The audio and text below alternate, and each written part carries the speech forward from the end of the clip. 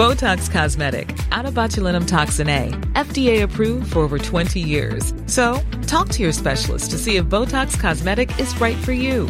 For full prescribing information, including boxed warning, visit BotoxCosmetic.com or call 877-351-0300. Remember to ask for Botox Cosmetic by name. To see for yourself and learn more, visit BotoxCosmetic.com. That's BotoxCosmetic.com.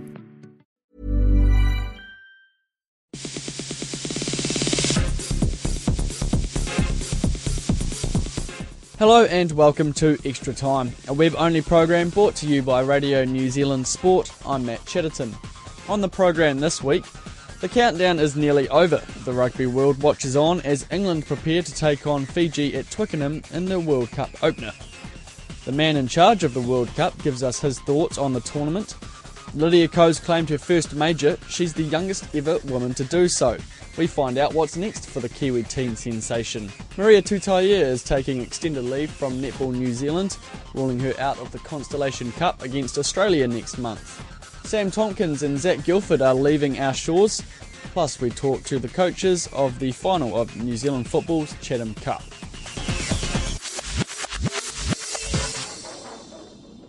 The stage is finally set for the kick-off of the Rugby World Cup, with the tournament hosts England to take on Fiji in the opening match at Twickenham.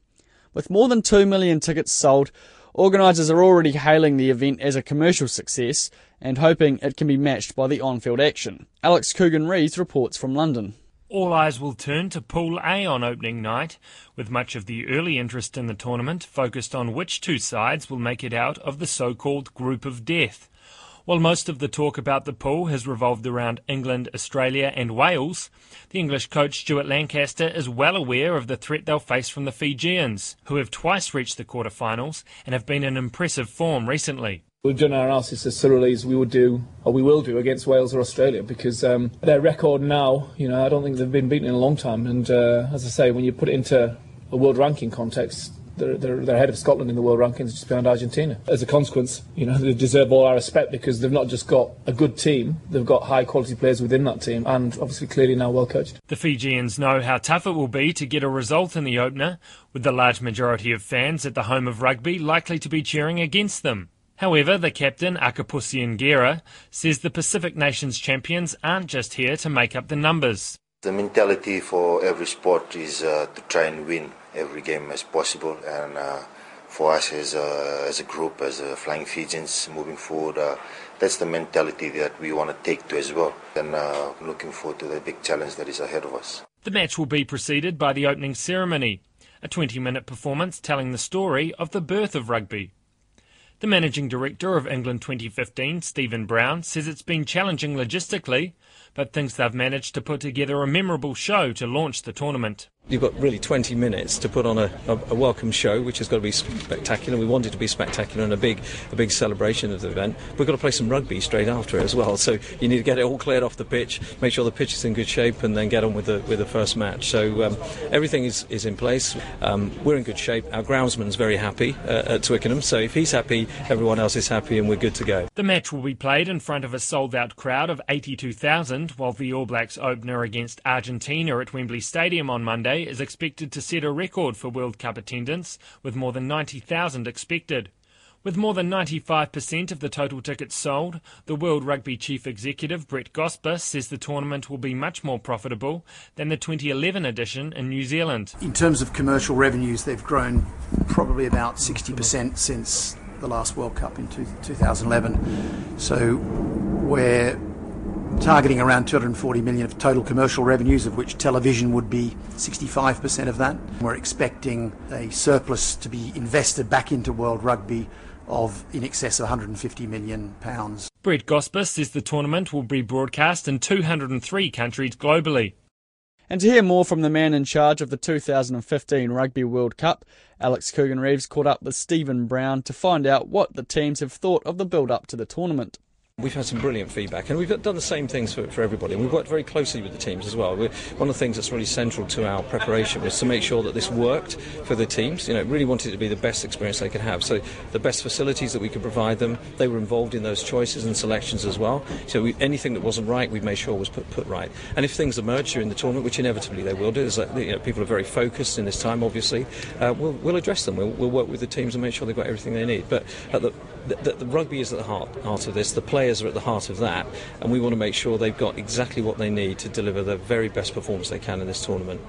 Steve Hansen said when he arrived that he thinks it's on track to be the best World Cup ever, and said that you've picked a lot of things up from New Zealand's hosting in 2011 and learnt from maybe some mistakes. What were some of the key things that you sort of maybe picked up from that tournament? Well, we've looked back at all of the World Cups, certainly the more recent ones, including New Zealand, and it's less about the mistakes, it's more about how we make it even better, I think, because we've always acknowledged that there have been some fantastic previous World Cups, and we've all enjoyed them immensely, but there's always more we can do and develop, and we've benefited from the scale of this World Cup in terms of the financial scale and the ability to invest maybe more than has been possible in the past. So where we can address sort of issues that were probably a bit harder in previous World Cups. But to be honest with you, it's just continuously improving and building on the great experiences that the teams and the fans have had in New Zealand and previous World Cups.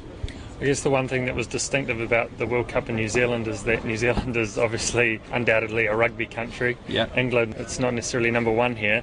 How confident are you that the public are going to get behind it like it was in New Zealand 4 years ago? Yeah, well, I think that's already happening. I think you're starting to get a feel about the country and the sort of event. I mean, it's the biggest sporting event that's going to happen this year anyway. People are very, very interested in this event, and there's lots of people that have bought tickets. I mean, probably about 30%, 40% of the people that are buying tickets and getting involved in one other shape or form are people that have not been involved in rugby before. So they're people that are just new to it, and they're trying to find out what this is all about. So that's a brilliant achievement. If we can get those people engaged in some way, shape or form, then we really would see that as a real success. The Managing Director of the Rugby World Cup in England, Stephen Brown, talking to Alex Coogan-Reeves. Lydia Ko's triumph at the 5th golf major of the year on the LPGA Tour, the Evian Championship in France, has got the golfing world talking about just how far the young woman from the North Shore could go. At just 18 years and 4 months old, Ko has become the youngest woman ever to win a major title. She's also just the third New Zealander to win one, behind Sir Bob Charles's 1963 Open Championship title and Michael Campbell's 2005 US Open win. I spoke to former PGA Tour professional Phil Tartarangi about the importance of Ko's win. Where do you rate this in terms of achievements for a New Zealander on the world golf scene, I suppose? Well, it's clearly pretty high in the top three, you would say, with Sir Bob's win in 63, Cambo's at the US Open at Pinehurst in 05. We've only had 3 major championship victories by New Zealanders, so it's certainly in the top 3. I think when you compare those 3 together, they're all stunning performances. I certainly wouldn't want to put one major performance above the other. I guess history would tell us, however, that Sir Bob being the first left-hander to capture a major title, and Lydia being the youngest female, second youngest major champion in golf history, they're pretty phenomenal performances. How far do you think she can go in the game? Well, it's a good question, because Annika Sorenstam and Lorena Ochoa have been 2 people that she has looked up to and been pretty open about how much she has modelled a lot of the decision-making in her career around those 2 icons of the women's game. I guess the interesting thing here will be for Lydia's management team will be, can they turn her into a sports icon? She's clearly already a bit of a beacon on the LPGA Tour, not only because of the rapid nature of the way that she's capturing victories and now surpassing Morgan Pressel as the youngest woman to have captured a major title on the LPGA Tour, but I think all the other attributes that she has as well, and being so personable, being a darling of the media, and I guess with a slightly different story to Sorenstam and Lorena Ochoa with her heritage and and coming from our neck of the woods, I think, and she's already been recognised by ESPN with their ESPY Awards. So I think the challenge here will be what will brand Lydia Ko develop into, because I think her, I guess her shooting star as a golfer is pretty well forecast here, and you'd expect her to capture multiple major titles, and I think we expected that out of her prior to getting over the hump here today. But I think it will be, what can she transcend? Can she transcend the sport and carry the sport in a whole different light as it fits within all other different sports and life? Well, yeah, when you compare it to Annika and Lorena, like Annika's first major came in 95 when she was 25, and Lorena was about 26 when she won her first major. So Lydia's sort of blowing them out of the water, and she's really keeping up with the guys. Do you think that she could be the likes of a Tiger in women's golf? Well, certainly at the rate that she's winning at, absolutely. I'm not sure if she's quite the same polarising figure as Tiger has become. And look, it's young, and Tiger had a lot of followers that were not necessarily golfers or golf fans when he came onto the scene, because of his heritage, because of the colour of his skin, and how that broke down some barriers in the sport. And I think for Lydia, and this is certainly not heaping too much pressure upon her, but, she can't help her story. It just is what it is. And I think the world media are starting to really fall in love with the brand Lydia Ko, in that she's just so very personable. And so when you talk about her the way that she's got started here at such an early age on capturing LPGA title, I think it's 9 now, and she's not even 18 and a half. Her first major title. Surely she's on track to capture the 10 major titles for Annika Sorenstam throughout her career. The old hairy chestnut is you can only win one at a time, though. And what we've seen, though, out of Lydia is that at each new step she takes in her career, it doesn't seem to have phased her. It's just another stepping stone along the way. And so, although this is a major milestone today, I don't expect her to be handicapped or there to be all of a sudden a new amount of pressure upon her shoulders as she goes forward. That was Phil Taudarangi talking to me there. The Silver Fern star shooter Maria Tutaia will sit out next month's Constellation Cup series against Australia. Tutaia has been given extended leave by Netball New Zealand following the World Cup in Sydney, but the rest of the 12-strong World Cup squad is available for the series. The Silver Ferns coach, Waitamonu, told sports editor Stephen Houston she thought more of the World Cup squad would have wanted a break. I had wondered. I knew how tired people were. I knew how much effort they'd put in, and I knew how disappointed we all were. So I wondered. But as the post-World Cup period ticks down, more and more of them were keen to come back and have another go and finish the year. So I think I'm delighted 11 of 12 of them have felt refreshed enough to come back into the fold again.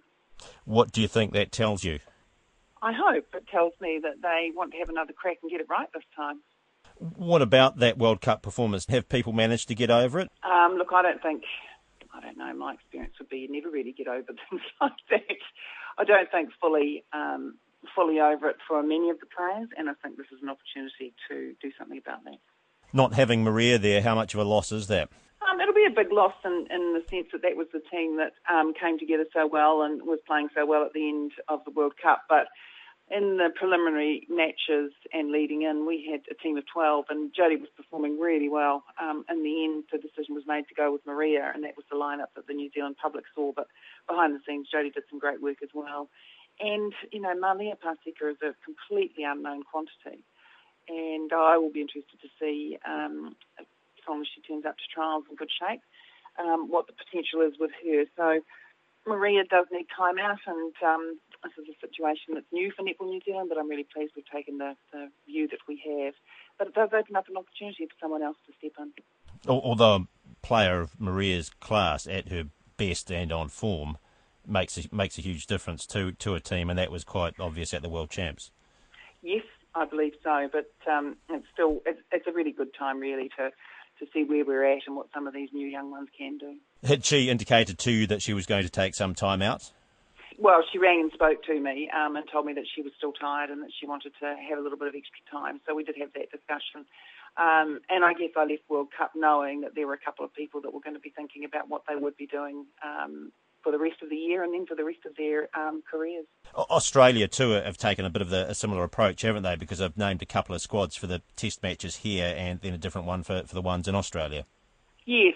So Maria's situation is relatively new for us, but it is something we'll have to think about because the international requirement is so much greater than it used to be, and that's coupled with an ANZ requirement that's also increasing. So I think both countries will have to think hard about how we recover and refresh players going forward. So she becomes the first Silver Fern to take a sabbatical? In a sense. It's a bit of a precedent-setting exercise for us. The payback is we get a refreshed and engaged Maria in December, committed for another year. So that's the sort of thing we're looking towards. Is she the kind of player that needs to refresh and needs to be re-engaged with? At the moment, that's where she feels she's at. And look, there's a big load that falls on Maria, not only on the court but off the court. She does a lot of work on behalf of the Ferns because for many people she is the face of the Ferns. So I think that probably took a greater toll than we were aware of. Silver Ferns coach Waitemonu talking to sports editor Stephen Hewson. You're listening to Extra Time, a web-only show brought to you by Radio New Zealand Sport. The Warriors have farewelled English fullback Sam Tomkins this week, after the 26-year-old flew back to the UK to play for the Super League side Wigan in next season's competition. Tomkins was granted an early release from his 3-year contract with the Warriors and cited homesickness as his reason for wanting to leave. After playing 2 seasons with the Warriors, sports editor Stephen Hewson caught up with Tomkins before he left to find out what he made of his time with the club and his plans to return to New Zealand in the near future. Yeah, obviously, on the field, like I touched on, it wasn't planned. We didn't make the finals in either year. And certainly with this year, being injured for about half the season was frustrating. But I feel like I've learned a lot here, and I've really enjoyed it. You've talked about being homesick, but that you'd also maybe like to come back to the NRL. Is it more of an issue with the Warriors? No, not at all. Not at all. I think it was the perfect club for me to come to in terms of fitting in. I've enjoyed every bit of being a part of the club, and if I ever was to come back to the NRL, then the Warriors would be the first team I'd like to play for. I mean, you've had a couple of years now to have a look at the club. What do you think needs to change if they're going to succeed? I think it's just consistency. Things are off the field. I think things are certainly progressing. I think Jim Doyle's doing a great job at the club, but on the field, just more consistency. And I think it's been a case of for too many years now the Warriors have just not quite made it. So I'm sure it will change. I mean, you've obviously had experience over in the UK. I mean, what can you put your finger on to maybe think that might help that consistency improve? I'm not too sure. That's why that's why I don't envy the coaches. That's their job. I'm not sure exactly what it is, but there's certainly been games where we proved we could beat anyone on our day.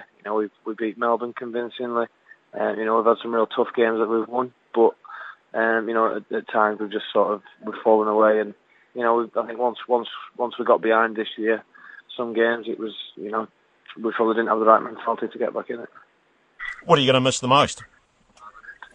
Just living in New Zealand. It's a brilliant place, a beautiful country, and somewhere that I've really enjoyed. I'm planning on living here again at some point, and maybe when I finish playing. But yeah, I think it's just the Kiwi lifestyle. You're very lucky to be in such a beautiful country. It sounds as though the place has made an impression on you. Then, if you want to come back and live here. Yeah, it would. I think as soon as I arrived, I loved the place, and certainly all my family that have all been over visiting have been the same. Thoroughly enjoyed it. So I can see myself living here later on in life. And what are you looking forward to most about getting back home? Just family and friends. It's a big thing for me. I've got a close-knit group of friends and a real close family, so 2 years away from them is probably enough for me for the time being. But at some point I might move away again, but now it's the right time for me to go home. Sam Tonkins talking to sports editor Stephen Hewson. From one departee to another, former All Black Zach Gilford has announced that he's signed a 10-month contract with the New South Wales Waratahs for the 2016 Super Rugby season. Gilford has been playing in the ITM Cup for Hawke's Bay after he returned from a short stint with French top 14 club Clermont. The 26-year-old, who has played for the Hurricanes and the Crusaders in past Super Rugby seasons, had hoped to pick up a contract with a New Zealand franchise for next season, but hadn't gained any interest. I spoke to Gilford about why he decided to cross the ditch next year to join Daryl Gibson's Waratahs side. Daryl approached me a wee while ago when I got back from France, and I sort of said yes, and then I sort of had to think about it because I'd just come back from France and sort of dwelled on it for a wee while and thought, it's a pretty cool opportunity. There wasn't a lot of interest from New Zealand, so as I said before, Gibbo's a coach that has been one of my favourites over the years and someone I love to repay with some good footy. So. And you're impressed with the facilities over there in Sydney? Yeah, great facilities. Based next to the Roosters and another AFL team, and the facilities are a pretty good gym, and went over there and the boys are already training, so their professionalism shone through, and it shows that they're in a good mindset for this coming season. You've got the Bay playing the Shield Challenge this week, and then Auckland next week. Is it going to be hard sitting watching the game? Yeah, it's always hard. I mean, it was even hard last week when we played Canterbury, and we played pretty poor, so it's always hard seeing the boys play when they win, and when they lose it's even harder. So hopefully we've got a big 2 weeks in us, and then finish off the season strongly.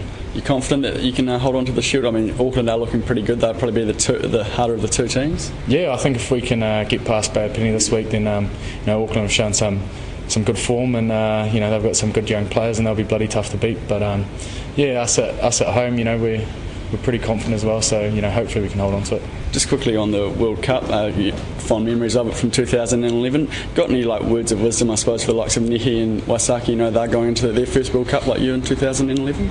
Yeah, I mean, obviously the selectors have picked on form, and these guys have been the most exciting players in the Super 15 this year. So they'll be extremely confident, and just if I had one word of advice, just be for them to embrace it. I mean, it only comes around every 4 years, and most people only get one opportunity apart from, guys like freaks like Richie McCaw and Dan Carter and those guys. So it's something that they should embrace with 2 hands and go hard. You're confident that the ABs can win the World Cup over in England? Yeah, I think so. I mean, for me, looking at the teams, the ABs seem to have the most firepower, but it comes down to a bit of a mental game, especially when you're playing the Northern Hemisphere, and those boys will be extremely passionate playing in front of their home crowd, so it's going to be pretty tough. Zach Gilford will join the Waratahs at the end of the ITM Cup this year. Finally, the Pinnacle Cup competition in New Zealand football kicks off on Sunday afternoon in Auckland when local club Eastern Suburb takes on Napier City Rovers for the Chatham Cup. Eastern Suburbs are bidding for their 6th Chatham Cup title at Waitakere Trust Stadium, while Napier City Rovers are trying for their 5th national knockout title. It's been an impressive season for Eastern Suburbs. They only got promoted to Auckland's Northern Premier League last year, and they went on to win it. Eastern Suburbs coach Malcolm McPherson told Richard Wayne the club's over the moon with their season so far, but the job's not done yet. Oh, look, it's just been a collective effort. We recruited well in the summer, and the boys that were that's still at the club, they got promoted, so they had that winning feel about them as well. So we added that little bit of extra quality to the group, and sort of 7 or 8 games in, we went on a 19-game winning run, and it just kept rolling. That's pretty much seen us through. 19 straight games. Oh my God. Yeah, it was pretty impressive. I mean, I think any run along there, you've got to have a little bit of luck along the way. So we rode our luck at times, but for the most part, the performances were consistent, and it's been a really good season so far, anyway. Absolutely. According to the New Zealand Football, it's looking like it could be your most successful season since the 1960s. Northern League champs twice, Chatham Cup 3 times, and a League and Cup double back in '65. How good would it be to get the club back to those sort of heights? Oh, look, we're just concentrating on the game on Sunday, really. Anything else that comes outside of that, then great. But, we do see those guys that are in and around the club and, reminding us the last time it was achieved. The coach at the time as well. He's a regular to the home game, so it would be nice to emulate that. But as I say, we just need to concentrate on the game and, look after that first and foremost. Well, of course, Eastern Suburbs are a big Auckland club, aren't you? If I recall, you've got, 8 or 10 fields out there at Meadows Farm, massive amount of teams, midgets through to seniors. How much of the top side comes through the system? You said you've added a couple. How much of the core has come through the grades and is a local product, so to speak? Yeah, look, I'd be lying if I said it was they were all local boys. We've recruited a few lads from overseas. We've got 5 or 6 regular Kiwis in the side as well, and pretty much out of a 15-player squad, 16-player squad, I'd say 10, 11 of those boys regularly have been Kiwi lads. So as many of those have come through the club, there's been 1 or 2, I think. But I think that's something that, as we move forward, that'll be more of a concentration for us. But for my first season in the job, my first role was to make sure the first team's successful. So far, job succeeded. You've seen off some big clubs. Obviously, you knocked out the champions Cashmere Technical, Western Springs, another big Auckland club, and you've got another big club coming up, haven't you? Napier City Rovers, I think they've won it 5 or 6 times as well. How do you rate them? Yeah, they're a good side. We know it's going to be a tough game. They've got some experienced players that played on, in these sort of games before. They're a strong physical side, and they've got some players that can really hurt you. So we know it's going to be a tough challenge. You don't expect to get to a final and it not be, but we'll be ready and looking forward to it. And I just hope for everybody that goes to watch that it's a nice day and it's a good game of football. But no wonder, no illusions. It's going to be a tough match. Malcolm McPherson talking to Richard Wayne. Now to hear from the player coach that McPherson will face on the weekend, here's Bill Robertson talking to me about what he expects out of the Chatham Cup final. We've had good preparation. The boys are really focused. It's been a couple of weeks now since we played our last Central League game, which has been good. It's allowed us to prepare solely on the Chatham Cup final, and the boys are excited about the opportunity and are focused on achieving what we've set out to right from the start of the season. That's to win the Chatham Cup. Yeah, I see you've actually set a few records this year. You scored, I think, 80 goals in the regular season and had set the record or equalled the record for most points in this season. So overall, you would say it's been quite a dominant performance from Napier this season? Yeah, very much so. Obviously the records are a bonus for us. At the start of the season, we sat down and spoke about what was a realistic target for us, and we felt that winning our competition, the Central League, and also the Chatham Cup was a realistic target. We're now 90 minutes away from doing that, and along the way, we've set a few league records. So it's been a fantastic season. The boys have worked incredibly hard. We've tried to set some really high standards and challenge the boys throughout the season, and more often than not, they've applied themselves at those standards, and that's secured us positive results consistently. So we'll be looking to do more of the same this weekend on Sunday. Yeah, 80 goals is quite a phenomenal amount. So would you say your attack is probably your strong point for this weekend's game? Yeah, I like to think our defence is a strong point as well. We've not conceded an awful lot of goals as well. So we're proud of our defensive record as well. But obviously, in order to win football matches, you've got to score goals, and we've done that. We've done that well this season, so we create a good number of opportunities, and it's obviously about taking those opportunities. But I'm expecting the game this weekend to be a tight encounter. And on a final, it's just about getting the result and getting the job done. So we're looking forward to it, and like I say, the boys are excited about the opportunity. How are the boys how are the guys preparing for the final? Are they pumped? Yeah, very much so. Like I say, we finished our league season a couple of weeks ago. So we've had a couple of weeks of really good preparation and focus, and obviously as the day creeps a bit closer, the excitement builds. But it's my job to try and keep the level heads and keep them calm and keep them focused on what we set out to achieve. But obviously, it's a huge opportunity for the players to perform on a national stage, the pinnacle of New Zealand club football. So yeah, obviously the boys are excited and raring to go. Yeah, I suppose you'd kind of consider it home field advantage for Eastern Suburbs, even though it's at Truss Arena. Do you think that'll play into the final at all on the weekend?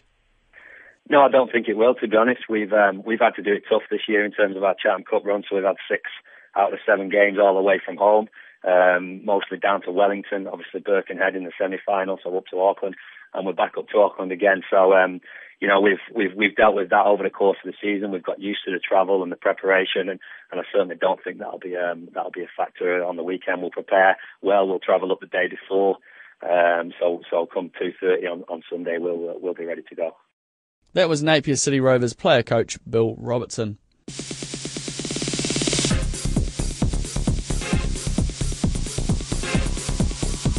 And that's extra time for this week. Your feedback is always welcome via Twitter at RNZ Sport or our emails sport@radionz.co.nz. I'm Matt Chatterton. Bye for now.